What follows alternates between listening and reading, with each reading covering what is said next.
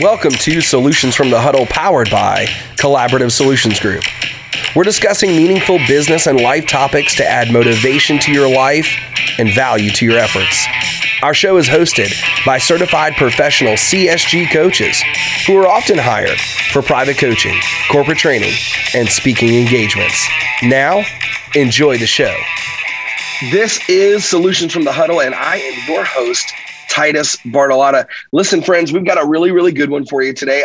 I'm so excited and grateful that you've tuned in again. For those of you that just keep coming back, we love it. We love the comments. We love the support. And if this is your first time ever, then get your pen and paper out, because you're going to want to say thank you to whoever introduced you to the show, because today we've got a new friend, and I can't wait to introduce him and give us all an opportunity to kind of learn and grow and develop in a real special way. Today, we're going to talk about the topic of growth. So it's going to be really, really exciting. We start every show the same way. And that's in prayer. So we're going to start that way this time, and we're going to get right into our guest. But Lord, we just ask that you bless the show, our guest, our sponsors. Let the words of our mouth and the meditation of your heart be acceptable. And here we go. Amen. Our friend today is Bill Flynn, and we're going to get to hear what it's like. He is with Catalyst Growth Advisors. And Bill, welcome to the show. Thank you so much for being with us. Thanks, Titus. Looking forward to it. Yeah. So we always ask this question to kind of get started, right? Because not everyone gets to read the bio. They maybe haven't already gone to the website. They don't know the story and the journey. But tell us a little bit of like where you came from and who you are and what kind of brought you to the place of success and the opportunity and the work that you do today. Sure. So I've sort of had two arcs to my career. One is I did 10 startups over 25 years, all in high tech. Wow. I was at one point 5 for 6. I've been through 2 IPOs and 7 acquisitions over that time on both sides of the acquisition. And just so you know, success to me is you have to at least gotten 3x what your original investment was. So it's not just, you were sold, you had to like make some money off the thing. And some were 100x. Oh, wow. I worked for a couple companies that were $1 billion in valuation in crazy times. Usually that was in the late 90s, early 2000s when everything was nuts. Yeah. So I did that. Love that. I love the puzzle. I love figuring stuff out. I was typically always the front end. I was sales, marketing, service, whatever it was. I've never been a founder. I'm not a visionary. I'm an operator. So I'm the guy who comes in and scales the thing. It takes your crazy idea and actually makes it so people will, buy it in larger bulk than the crazy people who are like you who bought it first off. That's right. And I get pretty good at that. I mean, obviously the record shows pretty well. And then about little over 5 years ago, I had 4 really bad experiences in startups. It just didn't go well for the company. At that point in time, I'm now in my late 40s, early 50s. I'm super expensive. So, and they were trying to save money. So either I left or they left me. And I sort of ran into something which is called founderitis. Maybe some of your listeners know what that is. For those of you who don't, it basically means you've fallen in love with your idea. Yeah. And you don't really care if anyone else falls in love with your idea. You're not interested in giving value. You're interested in selling them on how smart you are. Yeah. And that's a problem, right? Because people don't care what you do. They don't care about your idea. They only care about what your idea does for them. And you focus on creating things that customers want and value. Wow. If you go to someone, I know dozens, if not hundreds of founders, and they'll go to people and they'll say, "Oh, do you like my idea?" And of course, everyone's kind and nice and thoughtful. They'll say, "Oh, it's a great idea. It's a wonderful idea." Yes. And then they say, "Can I have some of your money or your time?" And they say, "Well, it's not that great of an idea." Until that point, it was great, but now that you want something from me, I'm not so keen on it. Yes, and that sort of founderitis, right? You sort of believe that the people who aren't going to give you money, what they say, but you have to go with someone who has the problem. So, my advice always is you have to find a problem worth solving first, and then you have to solve it in a way that enough people will pay you enough money to make a real business out of it. And we don't do that very well. Most startups fail. Most businesses fail. I mean, supposedly there's a 90% failure rate for startups. Wow. And there's about in the first 5 years, there's a 50% going out of business rate for any business. Most businesses don't last past 5 years. That's data from the Bureau of Labor Statistics and the Department of Labor and other folks. Pretty much bears out. And so what I said is, why is that? Why do some businesses succeed? Why are so many failing? We've been doing this. We've had a management science for 100 years, right? We've been thinking about how to do this as a science for 100 years. Yet we still have a horrible going out of business rate. And by the way, Titus, the business rate, the going out of business rate doesn't go up after 5 years. It continues to go down. Yeah. Wow. After 25 years, I think you have about a 16% chance of staying in business. It's not good. Wow. You'd think we'd learn, right? If you're in business for that long, you get better and better. Yeah. I have some theories on that, which we can talk about later. But so I've been studying business for 30 years and really intensely in the last 5 or 6. And I found that those businesses that thrive, that have a great culture and a great profitability and cash machine, basically, all do the same few things really, really well. The businesses that go out of business, Titus, they go out of business for so many different reasons. There are lots of ways to go out of business. About 4 years ago, I typed into Google, reasons why businesses go out of business, and I just started writing them down. I think I got to 35 and I stopped. There's just so many. It's crazy. So it's really easy to go out of business. It's harder to stay in business. Yeah. So that's what I do now is I teach people a framework on how to have a healthy and thriving business. It doesn't necessarily have to be huge, but it has to be healthy and thriving. So where does that come from, right? I think maybe the top few industries that get the most attention from 5-year-olds are superheroes and firefighters. And I don't generally hear 5 and 6-year-olds say, I really want to help companies stop failing and how to start up and stay up. But this is so intriguing to me, right? Because what may be boring to many is, and not everyone's going to get to see the video of this. Like, I'm looking at Bill while he's talking to me right now, and there's a certain level of passion, and you can tell it's real. Like, this is something that you're not just good at it, you enjoy doing it, right? So where does that come from? The enjoyment and the passion of asking the right questions and really digging deep to try to help something that was erected stay up, a lemonade stand that doesn't have to fail, and run out of sugar and lemonade's water. Where does that come from in your world, Bill? Yeah. So, I do believe that we all sort of have a set point of personality, behavior, things that really drive us. And I've always been a fan of puzzles. And, a startup is just a big puzzle.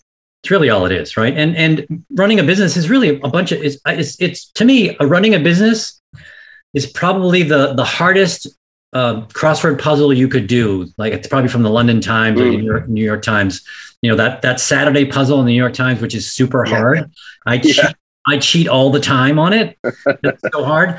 That's like running a business, right? I mean, everything's interwoven and so you have to really be curious. You have to have compassion. And to me, compassion is empathy with action, right? You can be empathetic and not be compassionate. And I don't think that's enough in business, because empathy just means, oh, Titus, I'm really sorry that this happened to you.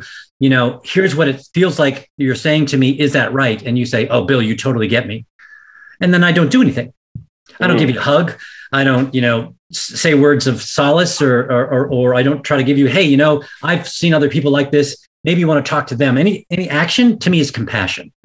You have to have compassion to run a business. And if you don't, you might get lucky. But my guess is it's either you're going to go out of business or it could be really hard. Wow. So I really love that. I mean, that's kind of, I want to make sure I heard that right. Empathy with compassion. Like, empathy that's with action. Action is compassion to me. Oh, it's compassion. I'm sorry. Okay. So empathy with action is what real compassion is. Yeah. How do we take a person, so for the folks listening right now, Bill, that say, I have the right feelings and I have the right intentions, right? But the action isn't always there. Like, I know I probably should eat a donut or two less, right? Like, I kind of know what to do. I have the thought, I feel something around the thought. There's not just a thought, there's energy, there's conviction, there's passion. But I think most of the world is struggling, from this. I think so many of us are missing the boat on this, but checking accounts don't seem to get filled up because of good intentions. It's generally because of good actions. But how do we stop being stuck and stagnant? I think that's what so many folks want to know. And when I look at your bio and I look at your website and a little bit on your book, I see that that's something that you don't just understand theoretically, you understand it pragmatically. So how can we understand it better? Yeah. So I think we should all understand that your brain is not your friend. Mm-hmm. It works against you all the time. The brain that you have in your head and the same one in mine is somewhere between 10 and 50,000 years old. The last major upgrade we had was a really long time ago. So our brain sits in the dark, sits in the silence, and needs information from inside and outside to make decisions. Your brain makes 32,000 decisions, give or take, a day. And the emotional regulation part, so let's get back to your cookie thing, right? Or donut thing, is the emotional regulation of our brain is in the front. And there was a great study on this guy called Phineas Gage. And I can't remember when it was, but it was a long time ago, maybe 100 years ago, where he was working on clearing out stone. And one of the, what they do is they pound a pipe in, right? And then they drop basically TNT and then they blow it up. So something bad happened and one of the pipes went through his head and it took part of his brain with it. Now he lived, but this wonderful, kind, thoughtful, gentle man turned into a horrible human being because the part that regulates emotion is no longer there.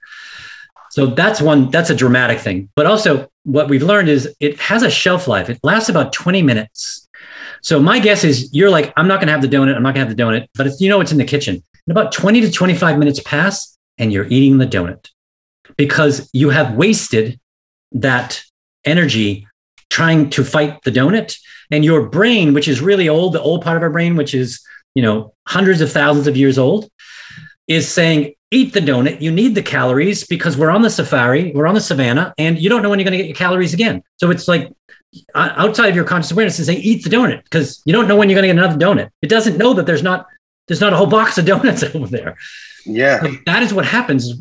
Our brain works against us. So this is where habits and discipline come into play, right? You have to set priorities and then be habitual. So the best way to not eat a donut, Titus, is to throw them away. We don't have willpower, really. Our brain doesn't, because it doesn't know enough to do that. People say, I have great willpower. I'd love to track them during the day. We just don't, right? So we should realize that we don't. Our brain is not doing what we think it should do. It's not rational. We are crazy. We are irrational, impulsive, highly emotional beings. And we should understand that and not let this automatic part of our world rule the not automatic part. And it does it too much. My grandfather used to say, if you don't want to get a haircut, don't go to the barber shop, right? He would say, avoid the barber shop. And then he went a little deeper. He said, people say the be at the right place at the right time. And he said, but if you're at the wrong place at the right time, it's never the right time, right? He just kind of kept honing in on just stay away, right? Yeah. So when you say this, it's also probably not, this is not new information, right? So we know Alcoholics Anonymous, right? This is alcohol. Yes. If you don't want to drink, don't go to a bar. Don't hang out with the same people that you used to hang out with when you drank, because they'll trigger this brain saying, because the brain likes patterns, right? It doesn't care what the pattern is. It just likes doing the same thing over and over and over again because it's a finite resource, but it's 3 pounds out of 150, give or take, right? But it's 20% of our resource. It takes 20% of our resource to power our brain. So it's efficient. That's why you can ride a bike now and not think about it, or drive a car, because our brain has automatized that process. So it's efficient. When you first started, right, you had to think. You're like, oh, okay, I got to pedal. I got to hold my hand, and you fell off a lot because your brain is, but after a while, your brain's like, oh, I get this. And it's automatic. So how do we leverage?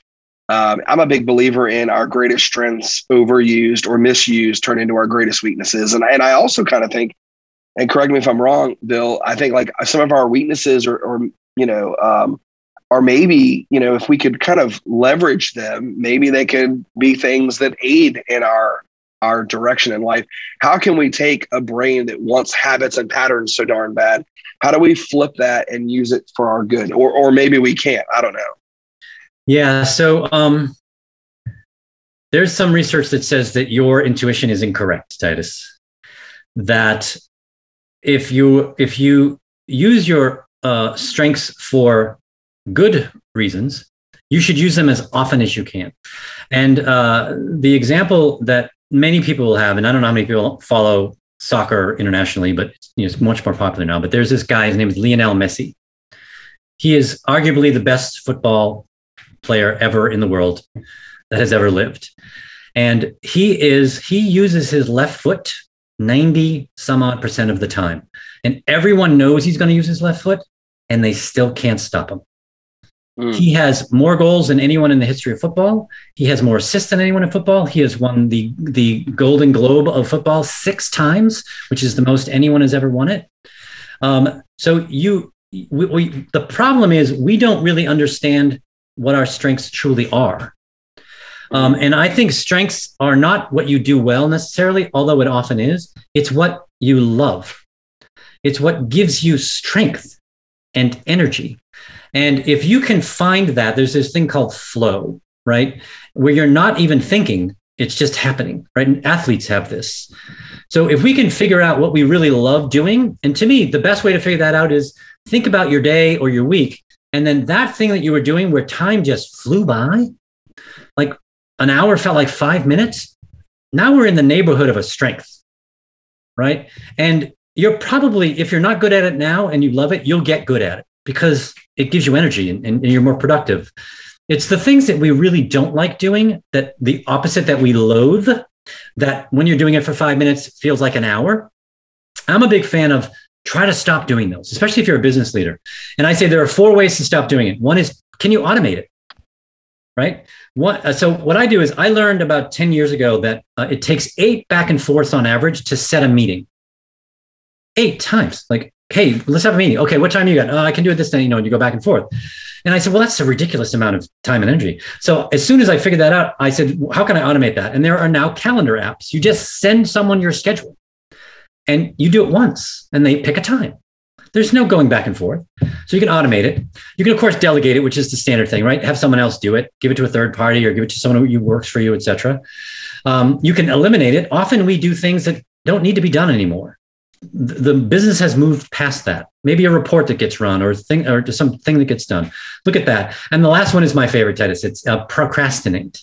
You know what? Just don't do it. And if nobody notices, eliminate it. What a good thing. I generally, I don't know that I've ever looked at procrastination as a positive thing. It's one of my least favorite things ever in the history of human experiences. But what a cool and different way to look at procrastinate. Don't do it for a little while if nobody notices. If you loathe it, if it's something you loathe. Yeah. Right? What an indicator. Yeah. What a red flag. I love this. We're talking with Bill Flynn right here on Solutions from the Huddle. Bill is an international speaker. He is an author. He is a business coach and advisor and has done this for over 10 years to help individuals and businesses and teams advance the vision and growth of what their success is personally and professionally. I love it. You said, listen, if it's something that we are not sure if it's a strength, like maybe this is a weakness, but automate it, delegate it, eliminate it, procrastinate it, find out maybe it needs to go back to number 3, eliminate it. I love that to death. I absolutely do.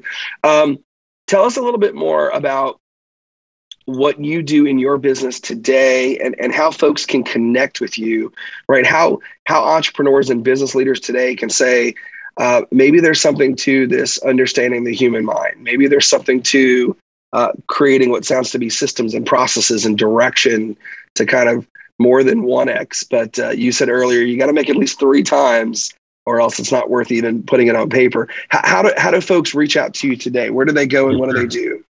Yeah, sure. Also, let me. So I'm going to give credit to Marcus Buckingham and Rory Vaden. Those are the love, loathe, and the procrastinate guys. Yeah. I'm a curator of things. I don't have a lot of original thoughts, but I generally stick stuff together. So that's sort of what I did there. And so if your listeners are looking out into the internet, those are the two names, Marcus Buckingham and Rory Vaden. Those are the two things. You won't see them together. If you want to see them together, I actually wrote a blog post about it and stuck them together. I have about 140 blog posts on my website. So the best way to reach me is my website, which is catalystgrowthadvisors.com. I've written a book, as you said, it's called Further, Faster. You can download it for free on there if you want, if reading a PDF is okay with you. It's also on Amazon or Audible. And I have a paperback, which your listeners can't see, but it's right behind me. That's the blue one right next to the orange there. I got a bunch of them back there. And my phone number is on there, my email address. You can actually set up you can do my Calendly on there, et cetera. So that's the best way to get me. And you'll see that, sort of what I do is I focus on three things, which is teams, because performance is a team sport. I've found these are the three things that I found that most successful companies do. They really focus on team over culture and individuals. The best teams win, not the best company, not the best individuals, the best teams win. The second thing is your business is basically just a system. It's one big system. It's made out of multiple other systems. The primary other systems are strategy and execution. They are inextricably and inexorably connected. You are executing your strategy, right? Your operations people are making things happen based on a strategy. And then lastly is you want to grow your company, your business, your cash should be your financial metric, not revenue, not even profit. Cash. It's the only thing that will not lie to you on your P&L or your balance sheet. If either you have it or you don't. And if you want to grow a business, you have to put money into it ahead of growth.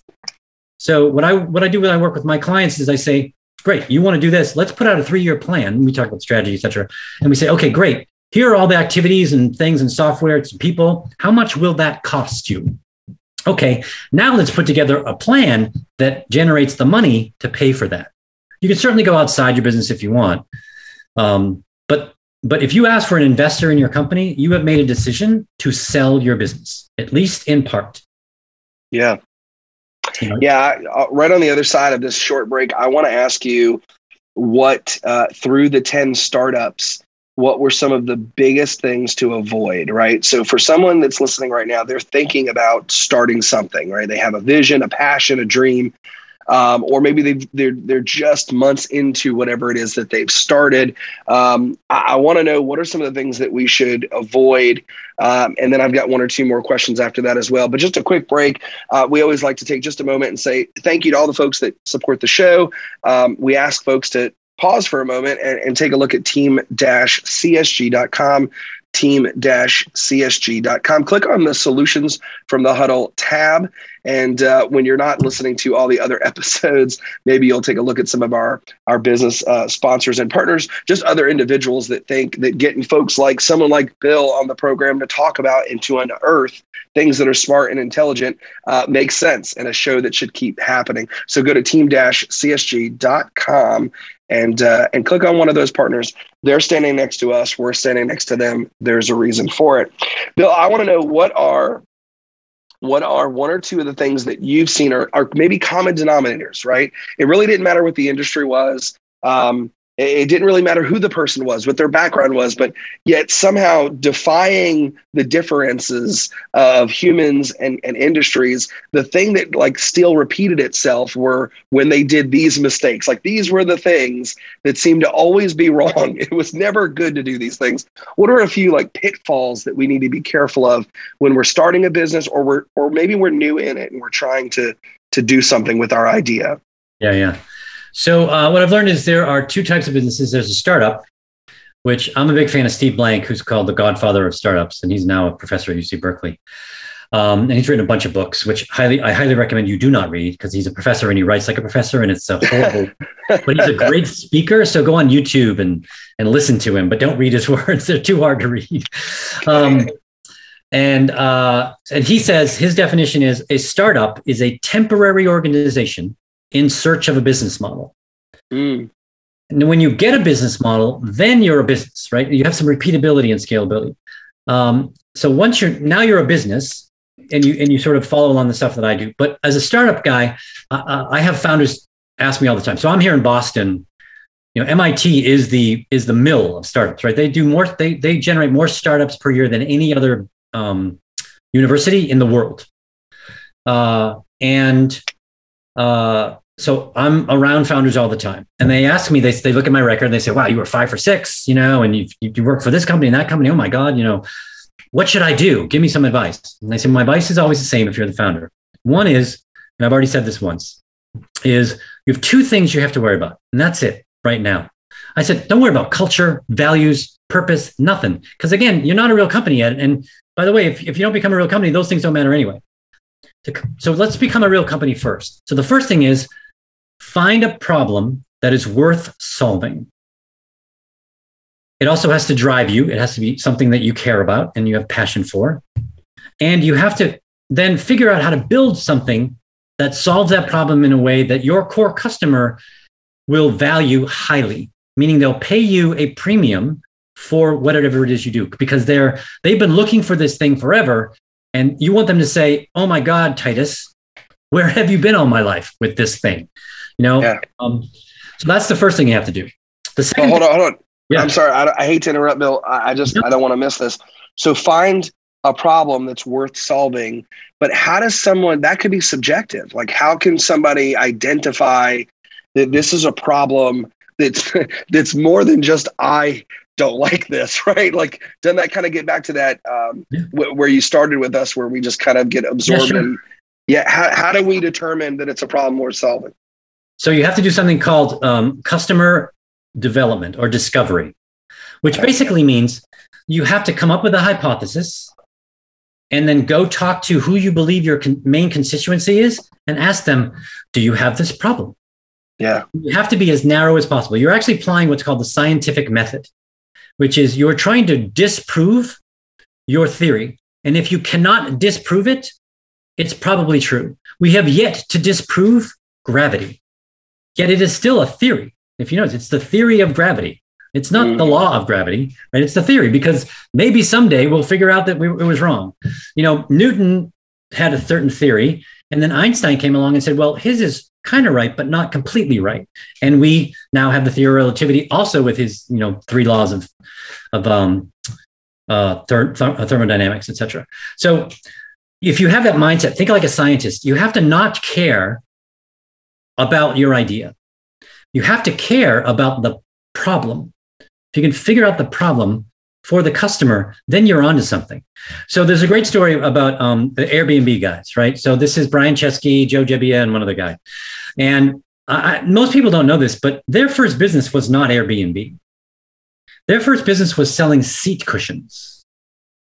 And they actually, according to a thing I heard a couple of years ago, they still sell them. Brian still has them somewhere in his garage, and once in a while, someone orders a seat cushion online and he ships it to them. So what they did is they sort of fell into Airbnb because they had no money, and in order to make money, they said, "Hey, what if we just rented out an air mattress in our living room because there's a big conference coming, and maybe we'll just make some money." Right. And they said, we're not just going to rent out the mattress. We're going to take the person around, and show them San Francisco and all this kind of stuff. And then they got some guy to do it. And then they did it again. And they got 3 guys to do it. And like, wow, this is something, right? And they found that there was this real need.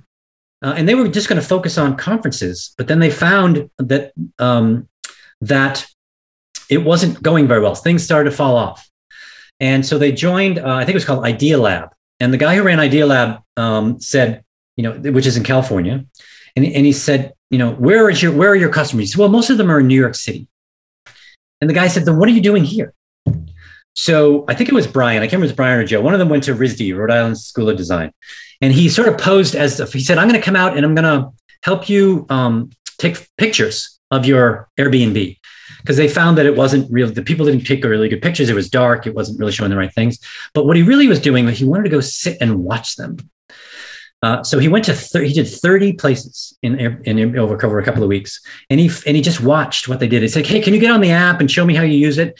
And then he learned all this stuff and he went back to the guys who were programming and said, guys, we're not doing this right. People aren't using it the way we thought they would use it. We need to change it this way. And that's when it took off. Right. That's good. And then they went through the roof from there, never looked back. So the mindset needs to be, when I first realize, hey, I think I got something, or I think there's a solution to a problem here. The mindset needs to not be, let me just ramp this thing up. The mindset needs to be, wait a minute, let me do some discovery. Let me ask some questions. Let me make sure it's not just, I like this flavor of ice cream, so therefore the whole world must want me to start an ice cream flavor. I love that. I absolutely love it. The second thing you said was build a solution, and I interrupted you because I wanted so badly to make sure that we didn't miss that, what I think is really, really important. So I'll let you get back to it. But you were talking about, after finding a problem that's worthy of solving, then building a solution. Yeah, which I think we sort of touched on with the Airbnb example, right? Yeah. They were building a decent solution, but it wasn't working. And it wasn't until they saw the behavior of the people. Yeah. Because people will tell you all the time, right? If I could come to you and say, hey, Titus, what kind of movies do you like to go to? And you're going to say, something like me, and I have no idea, I'm just making this up. You're going to say something because you want me to have an impression of you. So you might say, 12 Years a Slave, The Piano. I really love Schindler's List. I really like these, whatever. And then, thought-provoking. Whatever. Yeah. Oh, wow. He's a thoughtful. Yeah. But if I say, no one's saying Dumb and Dumber, right? Exactly. Well, that's what I'm doing, right? But if I say, hey, can you show me which movies have you gone to in the last 3 or 4 months? And it's Dumb and Dumber. Yeah. The Conjuring, and a Marvel movie, right? That's right. So that's what you value. The Sure. other thing is what you aspire to. We don't want to build products that people aspire to. We want to build products that they value, because then they'll actually pay us for it and they'll keep coming back. So that's what it means to build something worth it.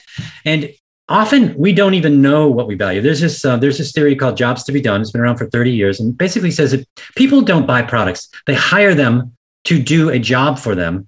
And then when they don't do the job or something else comes along and does a better job, they fire the existing product and hire the next product.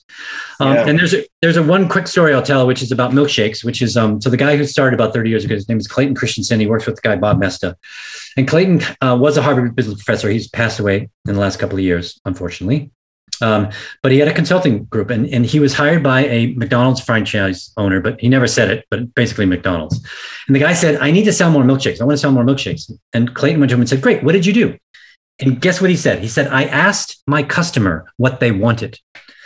And he said, what happened? He said, well, they told me. He said, we wanted chocolatier, chunkier, creamier, whatever. And so I did what they asked for. And he said, well, what happened? He said, nothing. Sales were flat. And he said, fine, that's cool. We're going to come in tomorrow and we're just going to observe. So they spent the entire day and they found that 40% or so of all the milkshakes purchased in the day, McDonald's is open like 20 hours, right? were before 8 a.m. And another big slice, but less than 40, but another big chunk was in the mid-afternoon. So the next day they went back in the morning and they talked to the people who bought the milkshake and they said, why did you hire this milkshake? And, after they got over the confusion, this is a weird question, right? They sort of said the same answer, which was, well, I have a really long commute. I'm not hungry right now, but I know I will be. The commute is super boring.